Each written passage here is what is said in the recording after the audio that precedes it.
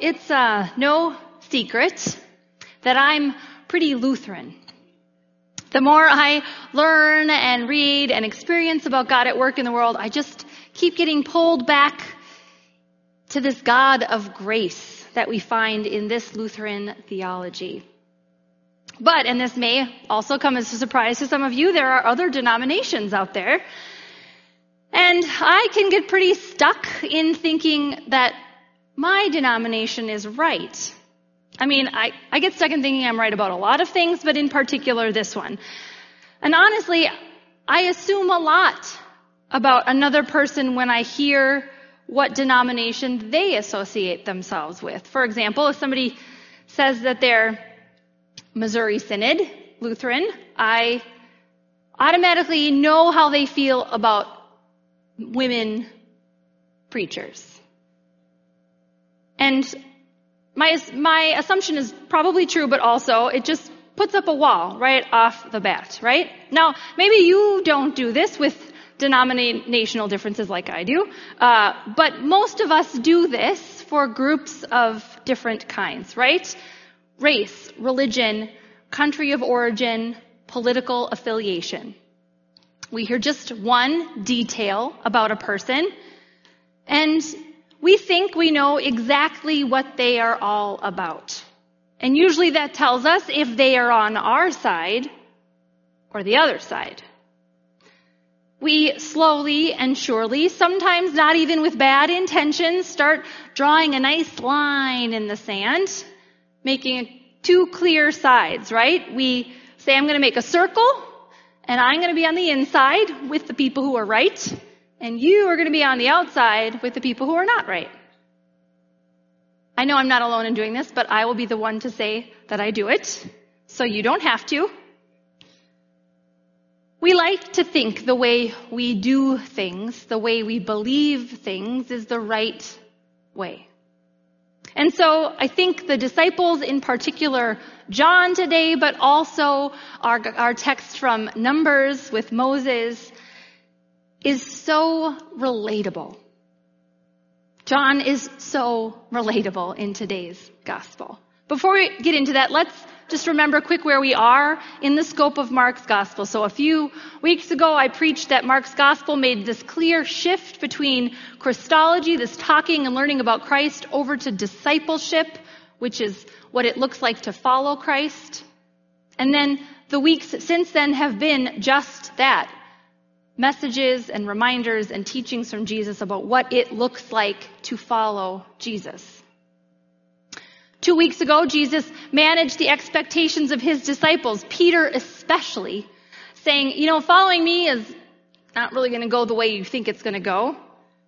And last week, Pastor Chad preached about Jesus having to do this discipleship lesson yet again as the disciples argued amongst themselves about who would be the greatest when Jesus came into glory.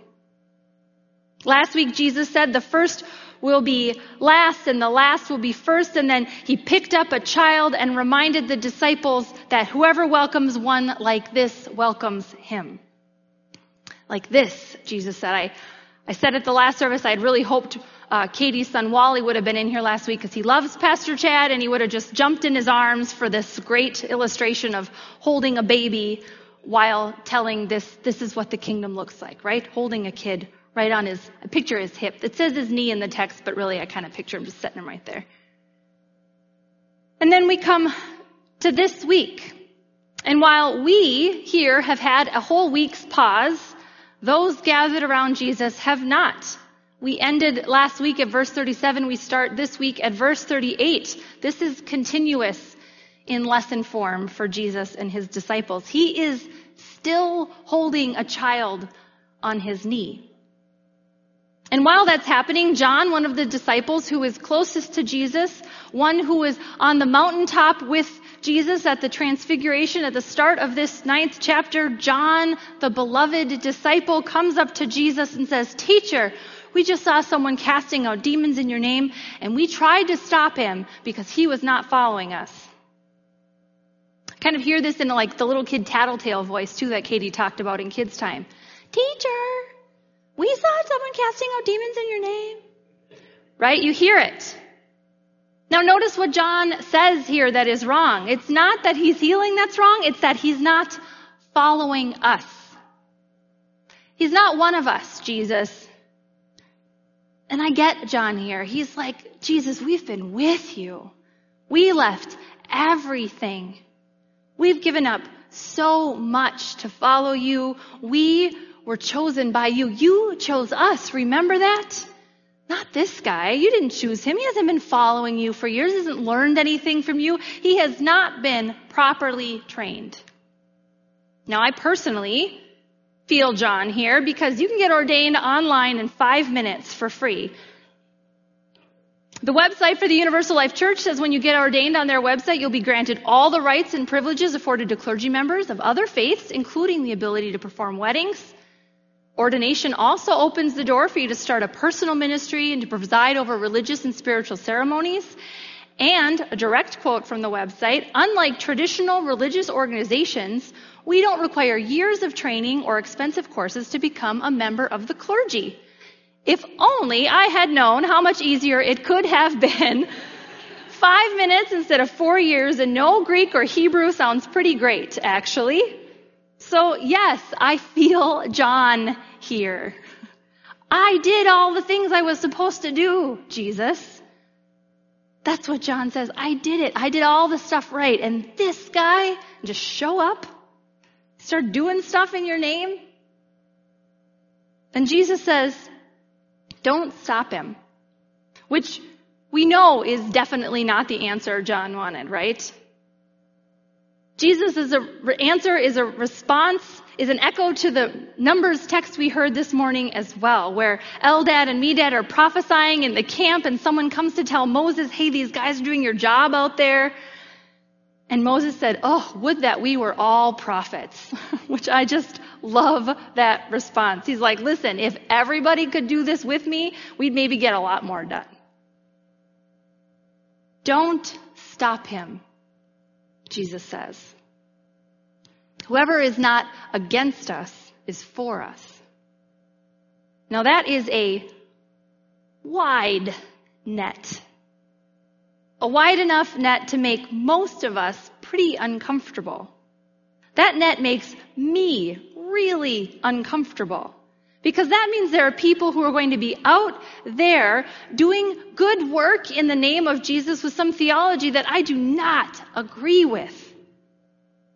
I mean, like, they wouldn't like me being up here in this pulpit theology that I don't agree with, right?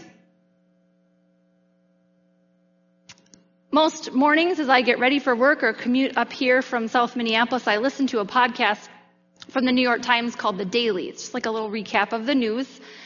And during Hurricane Florence in North and South Carolina, they focused in on this one group of men who were Christians, kind of show up in this trailer and they park it in different parking lots and they just are there to help, right? You can come and they'll help you get your house cleaned up and they'll help you take care of stuff. And they say, we don't say the word fix because we can't fix everything, but we say help.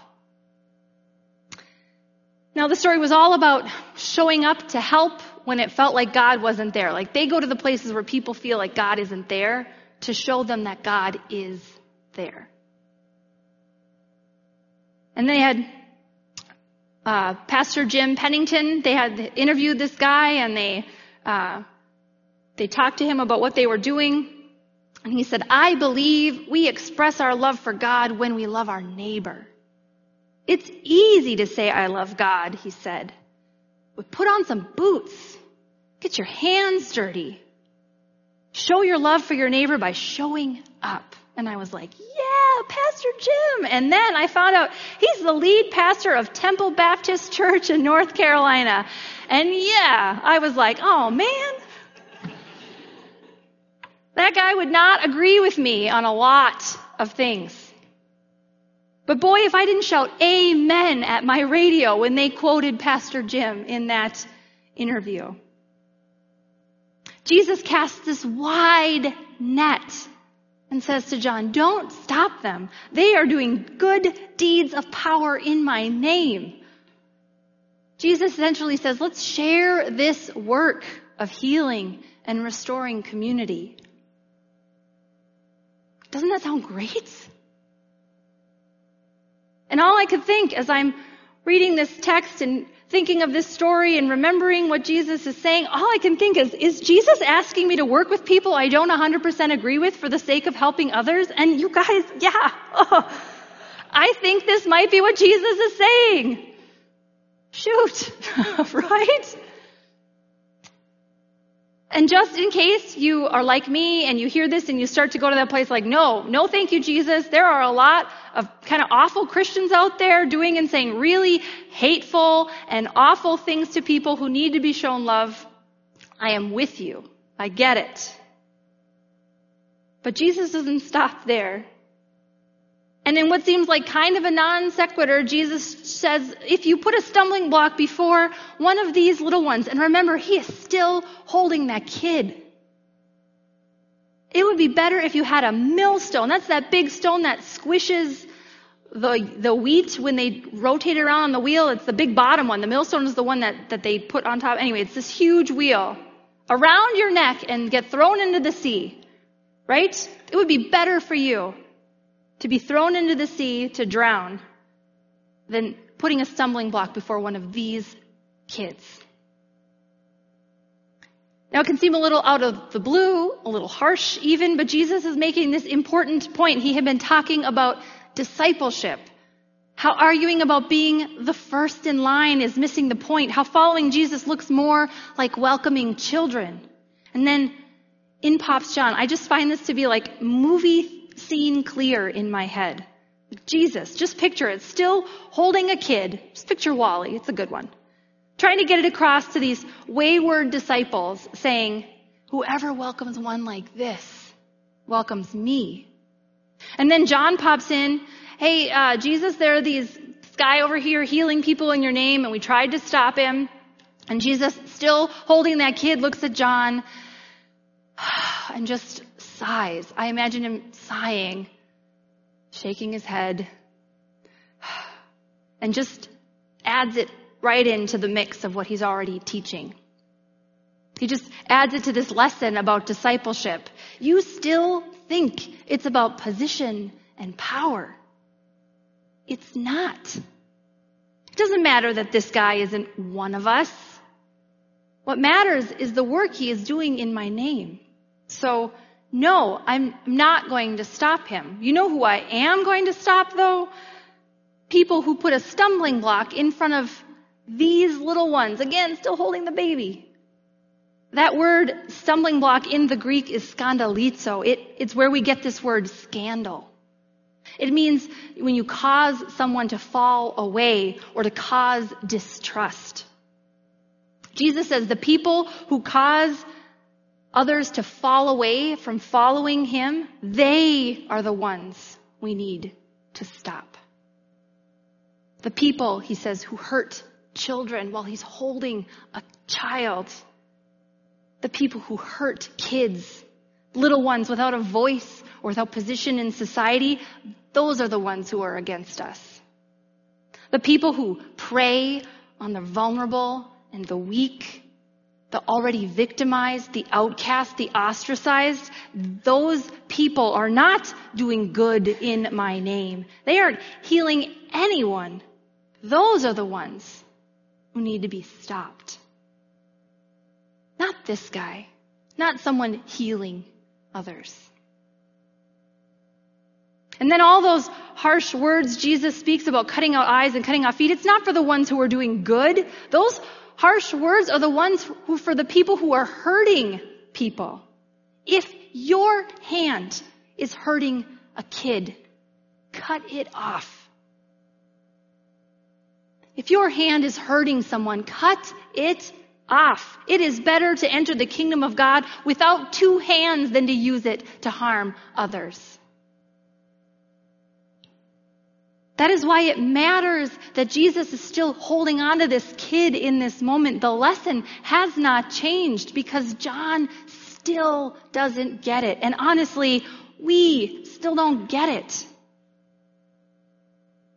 We too have drawn lines and boundaries and made judgments when what we are being asked to do is follow Jesus. We, too, have held on to our own beliefs and ideals and values and education and our belief in our rightness over the gospel. Jesus reminds us not to limit what God is doing to what we think God should be doing.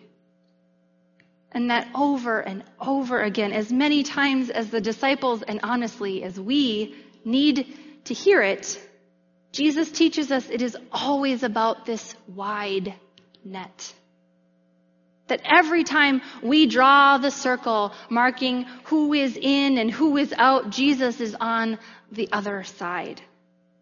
And so instead of spending our time trying to make the circle wider and wider, we're spending all our time and energy drawing circles. Jesus says, just stop drawing circles.